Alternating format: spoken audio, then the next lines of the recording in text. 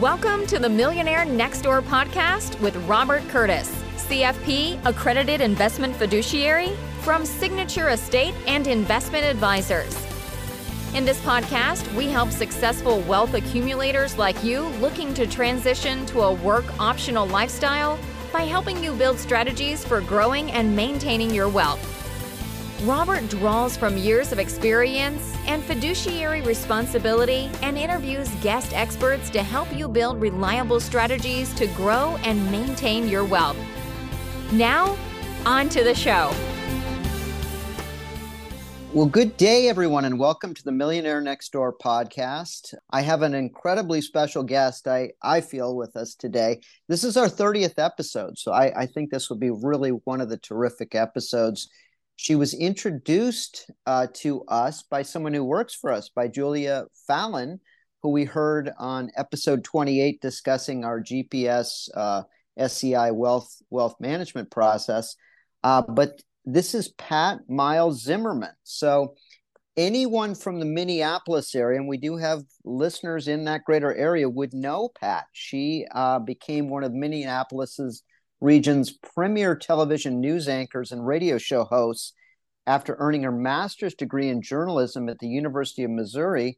Pat worked in both radio, television, news in Colorado before joining WCCO TV in 1978 as a reporter and weekend anchor, and her intelligent reporting and authoritative delivery soon brought her to the anchor desk of WCCO's 5 p.m. and 10 p.m. newscasts.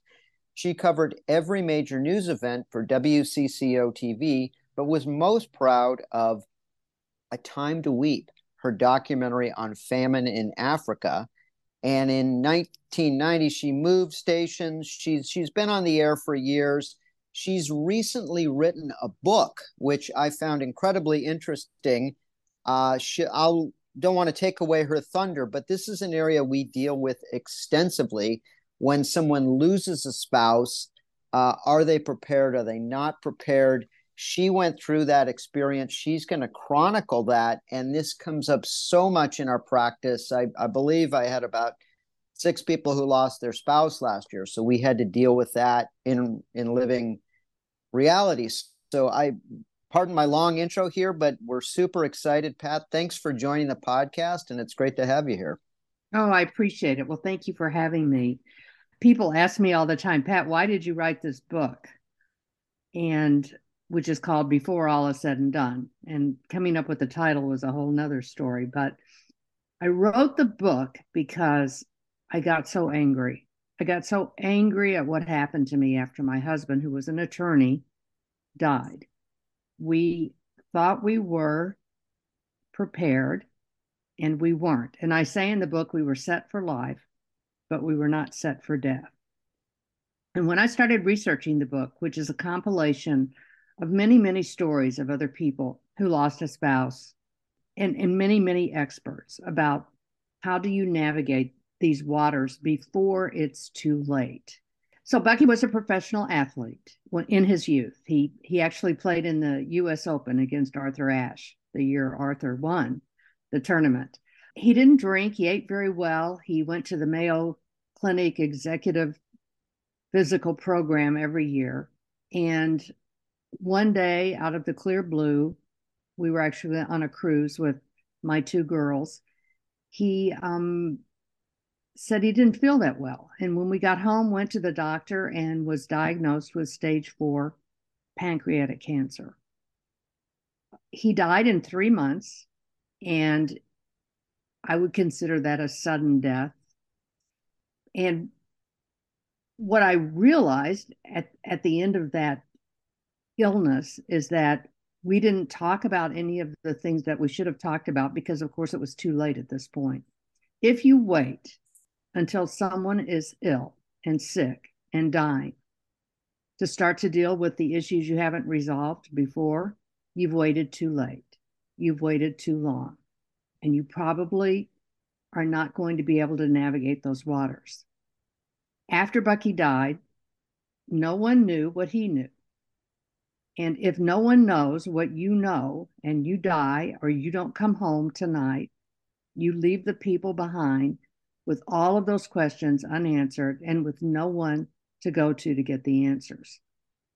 So I basically spent 2 years on the phone trying to get account numbers, trying to get passwords, trying to find out contacts, going through probate, fighting debt collectors, paying off lines of credit, dealing with insurance companies, trying to figure out what insurance companies to deal with. It was nightmarish. And I was doing all of this in the middle of what I call the grim fog of grief, where your brain is half working and you are unable to process most of what you're dealing with. And you're dealing with really important things, as you know. You know, dying is a very big business, and people are in the business to make money. I'm sure you've seen this in your profession. And so if you're not functioning at 100%, which no one who is in the fog of grief is dealing or functioning at 100%, you're going to make a lot of mistakes. You're going to make a lot of bad decisions, and you're going to end up with a lot of problems. So that, in effect, is why I wrote the book, because I didn't want anyone else to go through what I went through. So I talked to a lot of different people all over the country who had had situations that came up and how they dealt with it.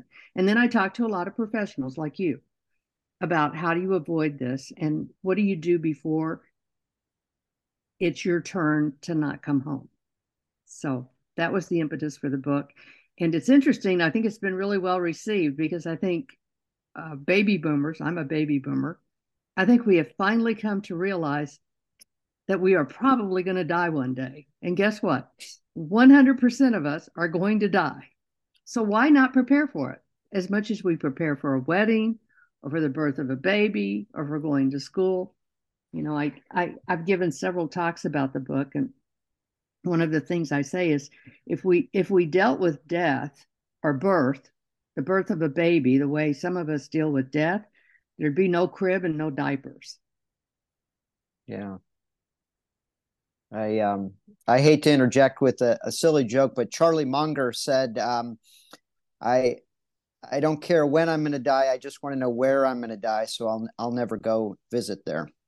But all kidding aside, we're all gonna be prepared. And Bucky, I don't want to cut you up, but that's amazing. He played against Arthur Ashe in the U.S. Open. So talk about someone you would never expect to be in that position. You were, I don't know, the poster children for that. That's amazing. So it can happen to anyone. And before we get to, I implore everyone to listen to this because I guarantee there's people listening who are right in that position, the head of a household who hasn't shared it with his spouse.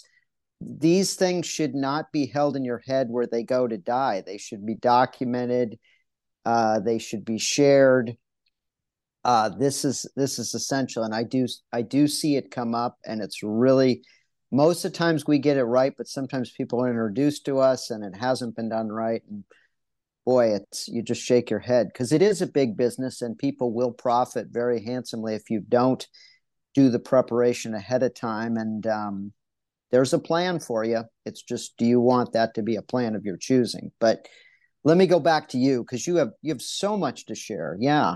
And coming from someone who lived through it, what you would tell those people, but please continue on. This is just right up our alley and fascinating. Well, the bottom line is most people don't want to talk about death. I grew up in a household where my father, who was a World War II veteran, he never wanted to talk about dying. He never wanted to entertain the thought that he was not going to come home one day. And so we didn't talk about it. And I think he was one of those people who thought if you talked about it, make it happen sooner. So it just never was discussed. And of course, when he died, I remember I found a letter on his desk. It was addressed to a long-term nursing care facility with a check for the first year. And my father had a stroke. He lived for 2 years in that facility, which his estate paid for. He didn't know where he was or who he was. I'm not sure that's what he would have wanted, but how would we have known? And so I think that's part of the way we were raised and grew up. I mean, people don't want to deal with death, and they certainly don't want to talk about it. And so, one of the things I say to people who I do talk to is deal with this while times are good, while days are happy, while everyone's healthy. Have these conversations while everything is great, because you don't want to have these conversations, or it's too late to have these conversations if someone gets sick, or if someone is dying, or someone is not fully Yeah. cognizant of what's going on. And there's a lot of that too with Alzheimer's, obviously. So deal with these things and I talk to a lot of young women too. Deal with these things while you're young. You can always change your plans, but have a plan. I can't tell you how many young people I talked to during COVID who lost a spouse at a very young age, didn't have a will, didn't have a trust, didn't have a plan, didn't know account numbers. And one young woman I talked to, whose husband was a doctor, who died of COVID in the hospital. And that was at the point where you could not go in and see your spouse. Yeah. Wouldn't allow you in the hospital. The nurse is holding an iPad up to him for them to say goodbye. And she said, Pat, I couldn't ask him for his account numbers then. I mean, that's not a time where you're thinking, what's the passcode to your cell phone, which is where all of that information was.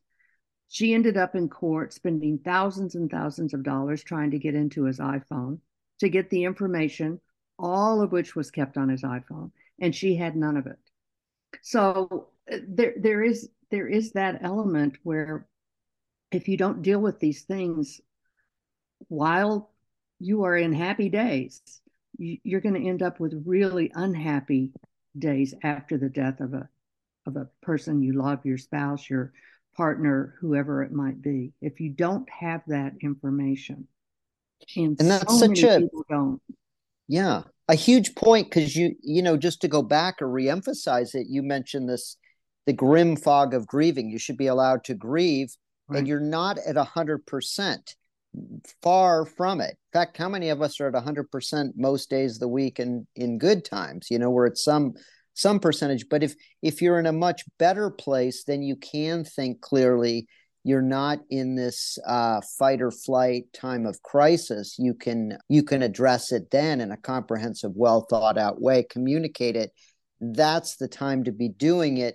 Then you're not going to be worrying about it if, God forbid, the iPad is up in front of you because you can't see your loved ones due to a global pandemic, kind of the worst of all, the perfect storm, so to speak. So I'm just agreeing with you 100%. Please carry on. Yeah. Robert, a lot of people who have had an interest in my book are people like you, financial planners, bankers, trust managers. And it's interesting because one of them said to me the other day, Pat, every year we force our clients to sit down and to have these conversations. And I said, well, that's your problem. You cannot force people to have these conversations.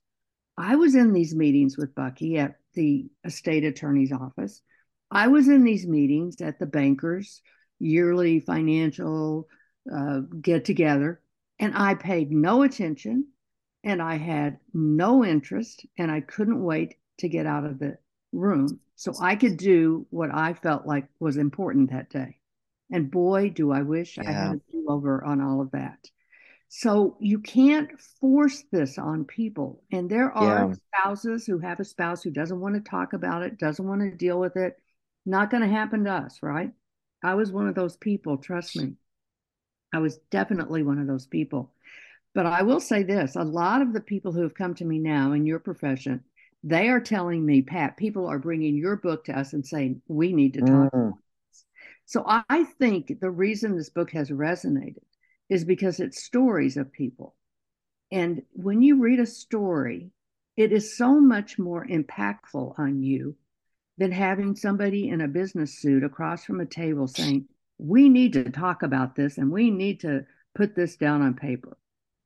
That's a turnoff. I mean, I'm sorry to say, but it's a turnoff. Yeah.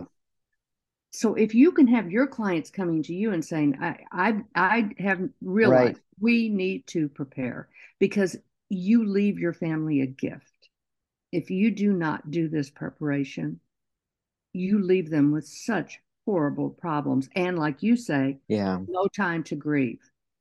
I mean, Bucky would never have wanted what happened to me to have happened to Yeah. me. That was the last thing he would have wanted. And he didn't expect that it would happen. In a million years, he did not realize how unprepared, how much we did not communicate, how much we did not talk about any of these things.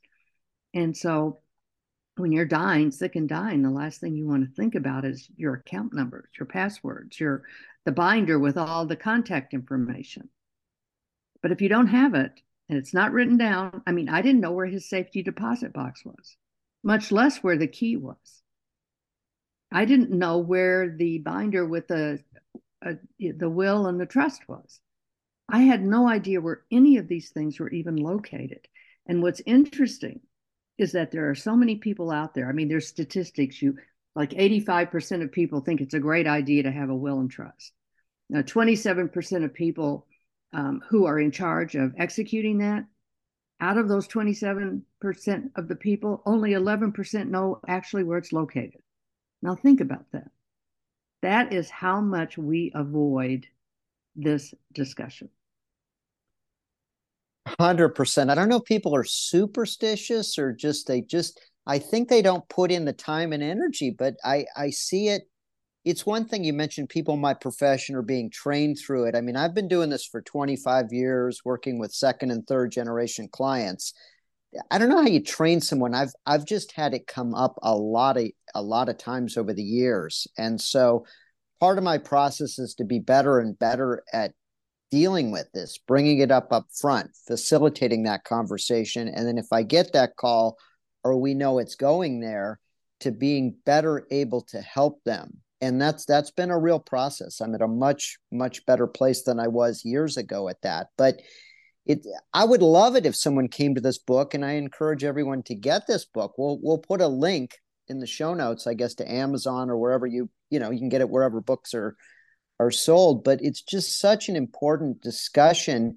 And I do, we're in the position of seeing it, I've like 100 clients, so I can see how families deal with this and who doesn't talk about it, who's already prepared their adult children. And in some cases, I have adult children in their 60s that are taking care of their parents in their 90s, or others. But I hear exactly what you're saying, those spouses that they're there, but they kind of tune out during the conversation. They don't really care. It's not really their thing.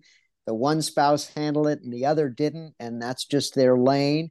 And they figure, well, it'll all be okay. But I really go out of my way to include both. It's still their wishes. And this gives me some additional material. We can reference this in the future. I'll share it with clients. We do let them know. And just for the general public, the podcast is heard on 103 countries. There's people listening to this thing. So this is an amazing message.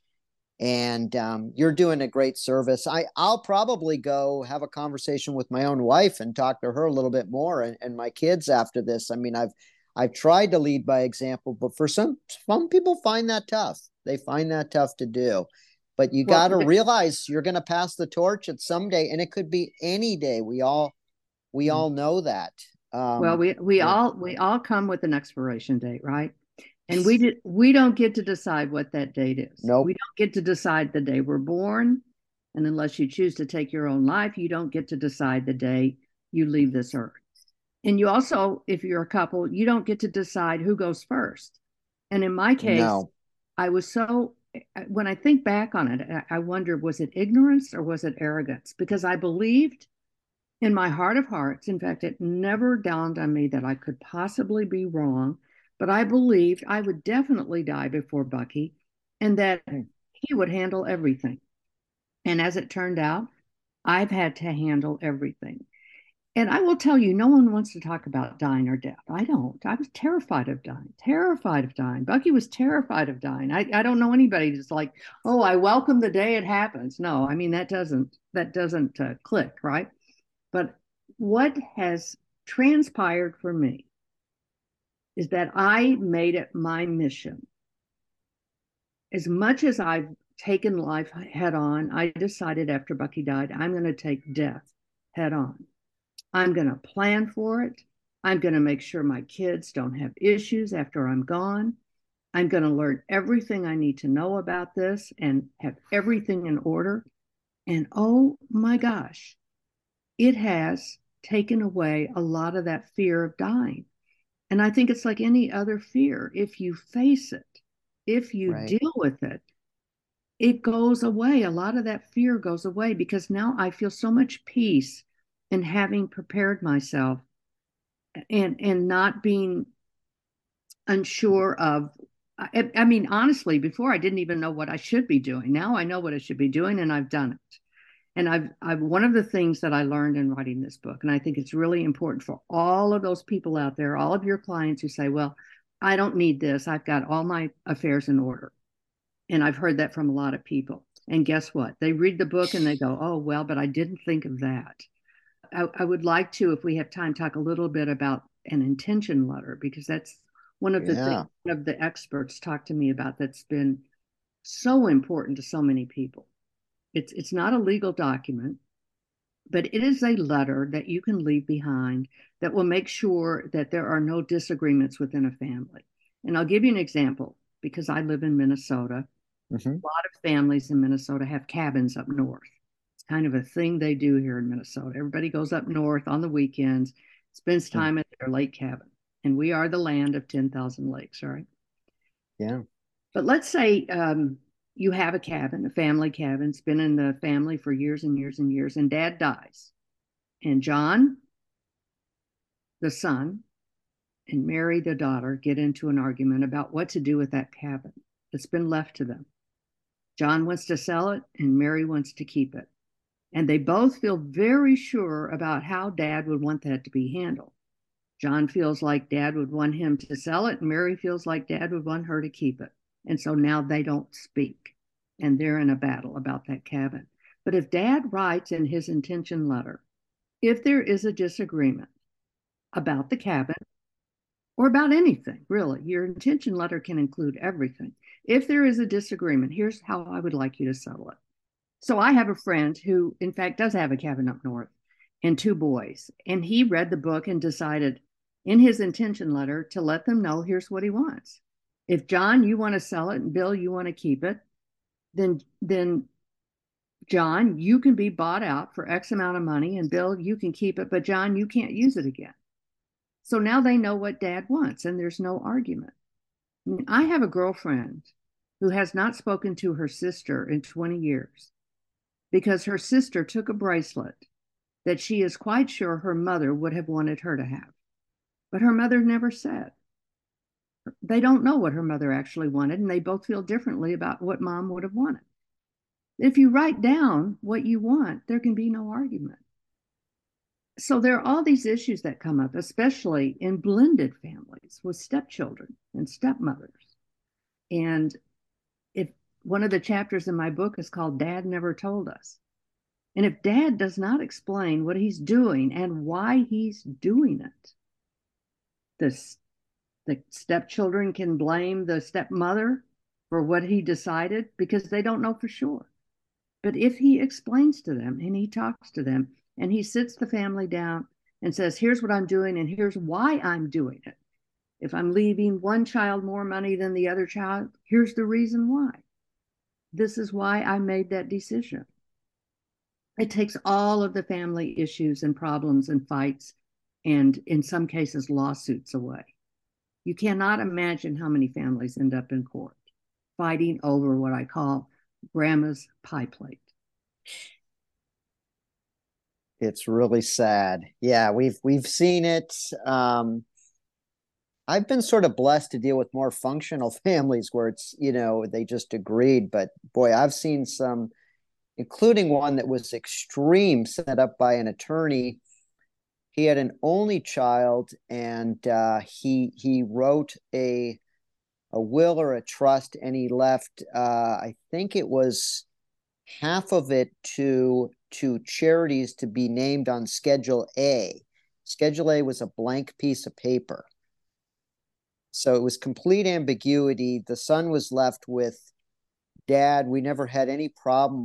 Why in the heck did you just, and the guy was not charitably inclined at all. It was sort of like, I'm just screwing my son out of because I don't think he merits it, but no explanation. You can never go back to Dad and ask him why. And it turned into a big legal matter because there was no explanation. The attorney general from California that's supposed to represent, or is charged with representing charities and things like that, they stepped up and tried to gain half the money. They ended up losing in court because there was nowhere specified.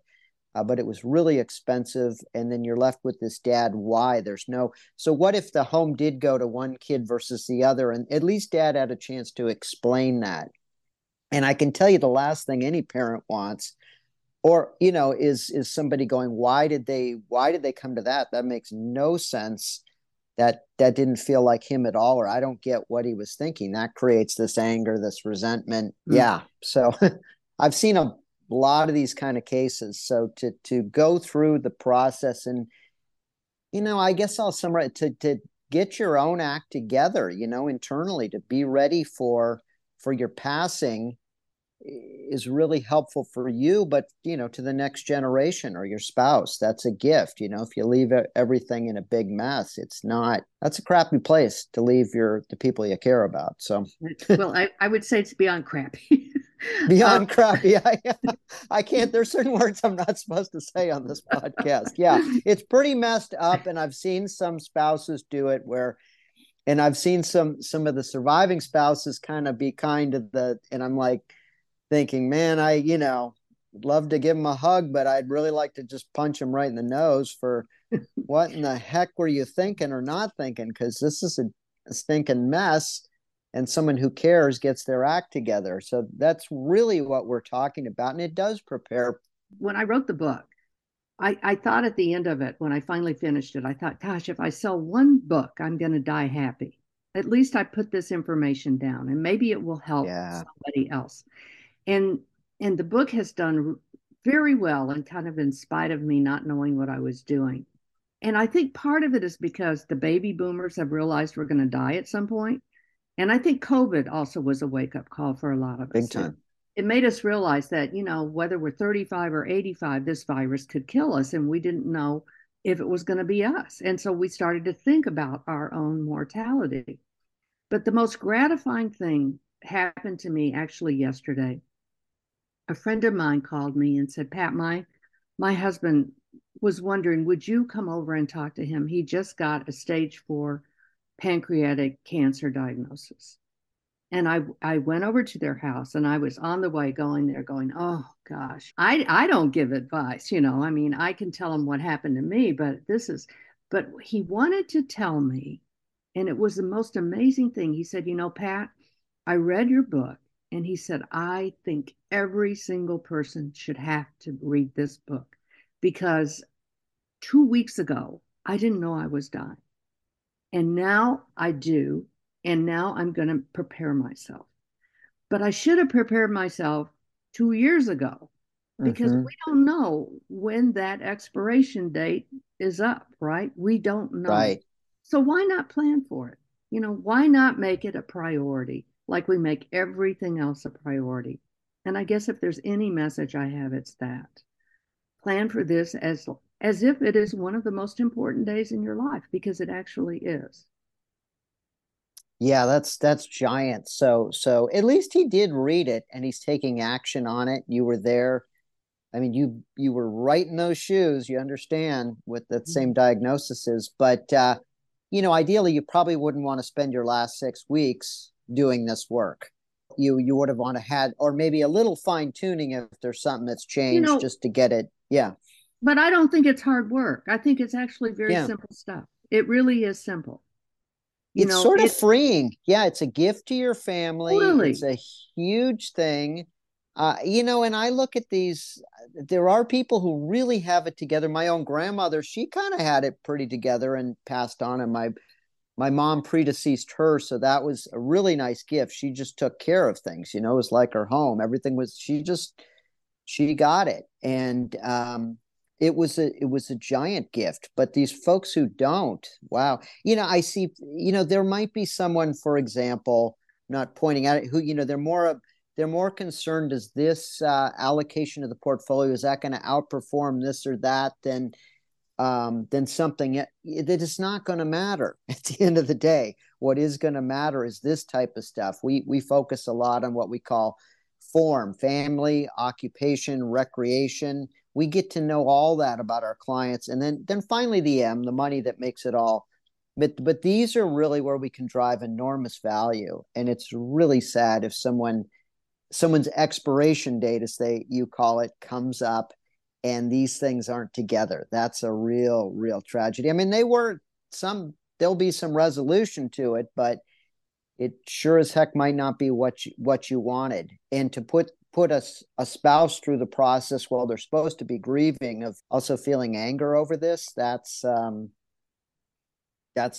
no bueno, I'll call it. But please carry on. I know we're getting a little long on it, but this is the heart of what we're trying to get at, and these kind of conversations are really where we're trying to elevate all the experience to making that kind of a difference. And I have several folks right now that have called me.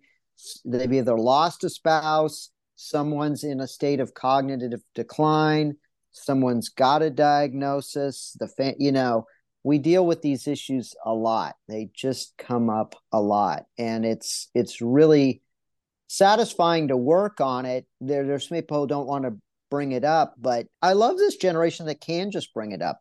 Some of the World War II folks. I met a woman. I was at a funeral service for a celebration of life for a woman who had just passed recently, left a husband with it. He's an animal trainer. Like, he literally sticks his hands into lions' mouths. He told me he's scared to death of what I do. It cracked me up. But the woman had been the one who handled all the finances. And that was just this past weekend. So, he took care. I got them in touch with an attorney, that kind of stuff. But there's such amazing, I forget where I was even going to go with that, but it comes up a lot. So Pat, please continue on. And if you have any good salient points, please, I implore folks to read the book, get the book, share the book. This will be out as a resource. It'll go to all my clients, to our community. I'm finding with a lot of times we can reference these in the future. So let's say it's 6 months from now and something comes up with the client, I can say, you really need to go listen to this podcast with Pat and hear her story and get her book. But I didn't mean to take over the mic there. No, that's okay. I think if there's one thing I can leave you with that's very simple. And everyone who's listening, ask yourself right now, and this is not just for the husband, but also for the wife, because a lot of wives, and I have a lot of friends whose wives have died and they didn't know, the husband had no idea who to call for this or who to call for that. It might not have been a financial problem, but it could have been a house problem. So ask yourself very simply, who knows what you know? And if no one else knows what you know, you are going to leave the person behind with a lot of problems. I mean, I can remember going to try and get a title for one of Bucky's cars because I needed to, he was a car guy. He had 4 cars and I didn't know what to do with them. I didn't know if they were leased, if he owned, I didn't know any of that stuff. And I remember going into the DMV and I wanted to get a title for the car in my name so I could sell this car. And the woman at the desk said, well, is the estate in probate? Now, I consider myself fairly intelligent. And I'm like, I have no idea. I have no idea. Am I in probate? I have no idea if I'm in probate. And to simply pick up the phone, call the estate attorney, and have a 15-minute discussion about whether I'm in probate and if I can sell this car, it was a $2,000 phone call. The research. I spent thousands and thousands, wasted thousands and thousands of dollars trying to get information that I should have had, that I should have known, that should have been written down, that should have been accessible. But instead, I spent thousands of dollars with attorneys who basically, estate attorneys are in the business to make money, right? Yeah. If they do research, if they get a window to do research on something, they're going to do it. I mean, I should have known where the titles to the car were, right? But I didn't. Right. I didn't know what I could do with the titles to the car. So these are simple things. They're really, really simple things. If we just take the time to communicate, if we just take the time to put it down on paper somewhere in a binder, make a binder with all your account numbers, with all your contacts, with all your passcodes, with all your passwords. I mean, I had a girlfriend who read the book the other day, and she called me and she said, so I said to my husband, Bob, security question, do you know what street I grew up on? And Bob said, yes, of course I do. You grew up on Johnson Street. She said, wrong answer. I grew up on Johnson Avenue. Mm. He did not know the avenue. And if he had tried to answer the security question, it wouldn't have worked. One of the women in my book, she went into her after her husband died and she had no information. She went in to try and get information. And the security question was, who is your best friend? And she said, Pat, I knew who his best friend was. But when I put the answer in, it was the wrong answer. So make sure you put down the information. And maybe you're a secretive person. I mean, Bucky was a secretive guy. He was an attorney, right? So put it in a safety deposit box. But just make sure somebody knows where that safety deposit box is and where that key is in case you do not come home tonight. Wow. This is a tough question. You almost partially answered it, but it is, why do you think Bucky didn't? Was it because he was secretive? He didn't think it would happen to him, or do you have any thoughts? Because why is someone, was he lazy about it? What is it? No, I don't think he was. First of all, he didn't consider that he was going to die. Yeah. I mean, we all sort of esoterically think we're going to die, right? We know that that's going to happen at some point in our lives, but we don't think it's going to happen tomorrow. Even when Bucky got a terminal diagnosis, yeah, we got up every day thinking the sun was going to rise and he was going to wake up. We didn't know that there was going to actually be a day when he didn't wake up, because you just don't think that way. The human mind doesn't think that way, which is why I say plan for this before you get there. Right. And he got one of these some people might have a longer diagnosis. That's one that, right, you've got like 6 weeks or whatever it is, it's quick. Or he could just go in a car accident. It comes up. I completely I'm a tennis player. Okay. We have a long legacy in our firm, and I went to UCLA. So would you say Arthur Ashe, that means something in the US. I'm an avid tennis player.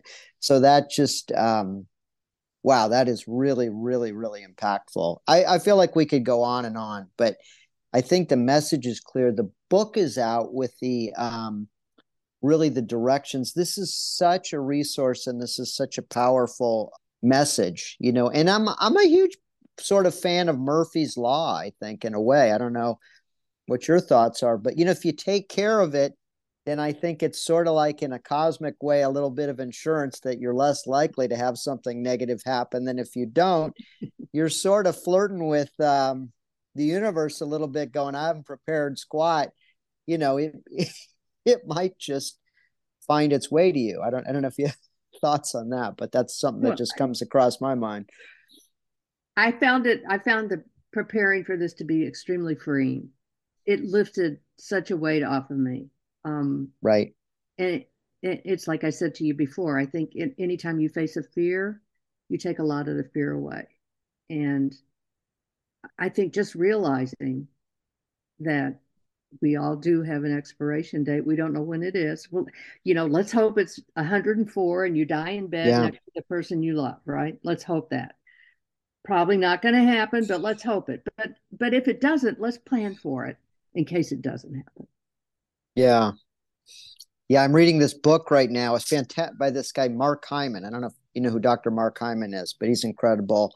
It's called Young Forever, and he's 63, but I guess he's you know how they can do these genetic age tests where he's 43 years old, and he's an amazing guy, but he describes it, he says he wants to be 100 and something, but he wants to go out, surfing and climbing and playing golf and making love to his wife and have an incredible meal and then just go to sleep not wake up. But you could tell he's prepared and ready for it mentally. I do think it's incredibly freeing. And I did something earlier this week that I had been putting off just for the longest time. I won't get into the details, but once I finally did commit and got it done, it was just so freeing. And this is a giant thing to get you ready for that process that's inevitably coming, and to assist your spouse. And it's just a giant gift. So I would love to hear back from someone after this who hears this, tells me they actually took some action.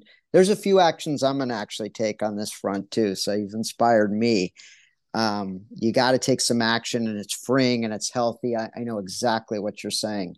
It sort of gives back to you in a way. So as we close out, I would just thank you so much for being here. I would love to delve down this topic further. Any other sort of big salient points or messages? I mean, you made the big one, but if you have anything else you'd like to impart upon us, that'd be great. But otherwise, for our 30th episode, this has been awfully good. Oh, I'm glad. I'm glad. And I do, the whole point of writing the book was to help other people avoid the pitfalls and the rabbit holes that I went down and other people went down. It's not, one of the things I realized after Bucky died is I was online looking for books, looking for something to help me. And there were a lot of books written by widows and widowers about their singular experience with grief. But there was no sort of how to be a widow for dummies. There was no real practical advice about how to avoid all this stuff that I was dealing with. Because as I said, we don't want to talk about it. So I thought, man, I can't be the only one out there who this happened to. And so I just started calling people. I started calling people who would tell me to call people who would tell me to call this person or that person. And I must have talked to 200-300 people. And I laugh about it because it was during COVID, right? And I say, people talk to me because everybody was home. Nobody was going out. Yeah. They had nothing better to do but talk to me on the telephone. So I talked to just a huge number of people. And I realized that I wasn't alone in this. I mean, we are all out there just flapping in the water because we didn't prepare. We didn't communicate. We didn't deal. We didn't face our expiration date. And so if there's any gift at all, it's that you will realize that this is it's just as important as planning for a wedding, planning for the birth of a baby, planning for going to school. It's just as important as all of those important events. Oh, that is so great. Let me just repeat back, and we'll put it in the show notes, but the book is called Before All Is Said and Done. I'm sure you can get it wherever books are sold. On Amazon. They'll probably have it to you the next day. It's on Amazon. Okay. And probably Barnes and Noble. Barnes and Noble. Okay. Anywhere else? And then I think so, but like I say, I'm new to this business, so this publishing business that's a whole nother story there. Yeah, well, I've been a financial advisor for 25 years. I'm guessing if you spend about $17.95 on the book or whatever it is with free delivery, that's better than 15 minutes or an hour of an attorney's time or being in probate. It's going to be. I would almost guarantee you this book is going to make you aware of things you're not aware of, and it's going to, in the end, save you some good money. And with all due respect, the good attorneys want they don't want to deal with a simple probate and that kind of thing to make money. They'd rather deal with it proactively and other professionals. But sometimes it doesn't, something happens and the plans aren't made. So we get that, and it has to go through that process. But I think this is terrific. I had a woman who's engaged me and is going to come in about 2 weeks who had lost her spouse. Same thing. She's great. It's really hitting hard. She's finding out her spouse who had just passed away had not put the home back into a trust. It was from a second marriage. There's going to have to be a probate. She was sort of conciliatory. Well, and she just got an insurance settlement. Well, this will help pay. And I'm like, I didn't want to knock things, but that's, there's probably 30, 35 grand that's just wasted that could have been so easily avoided. So it's after the fact. I'm going to share the book with her, but there's got to be other stories. There's a lot of stories like that. So really appreciate you being on. This has been a giant value add. Let us know what you think, folks. So appreciative of this. And it was great, Pat. Thank you so much. Thank you. I appreciate it. I just want to get the word out. So thanks a lot. I'll do everything I can to share that word and to reference back to that. And so thank you so much. Let's stay in touch. Really, really appreciate it. Yep. Thank you. Thank you for listening to the Millionaire Next Door podcast. Click the subscribe button below to be notified when new episodes become available. The information covered and posted represents the views and opinions of the guest and does not necessarily represent the views or opinions of Signature Estate and Investment Advisors or Royal Alliance Associates Incorporated, member FINRA SIPC. The content has been made available for informational and educational purposes only. The content is not intended to be a substitute for professional investing advice. Always seek the advice of your financial advisor or other qualified financial service provider with any questions you may have regarding your investment planning.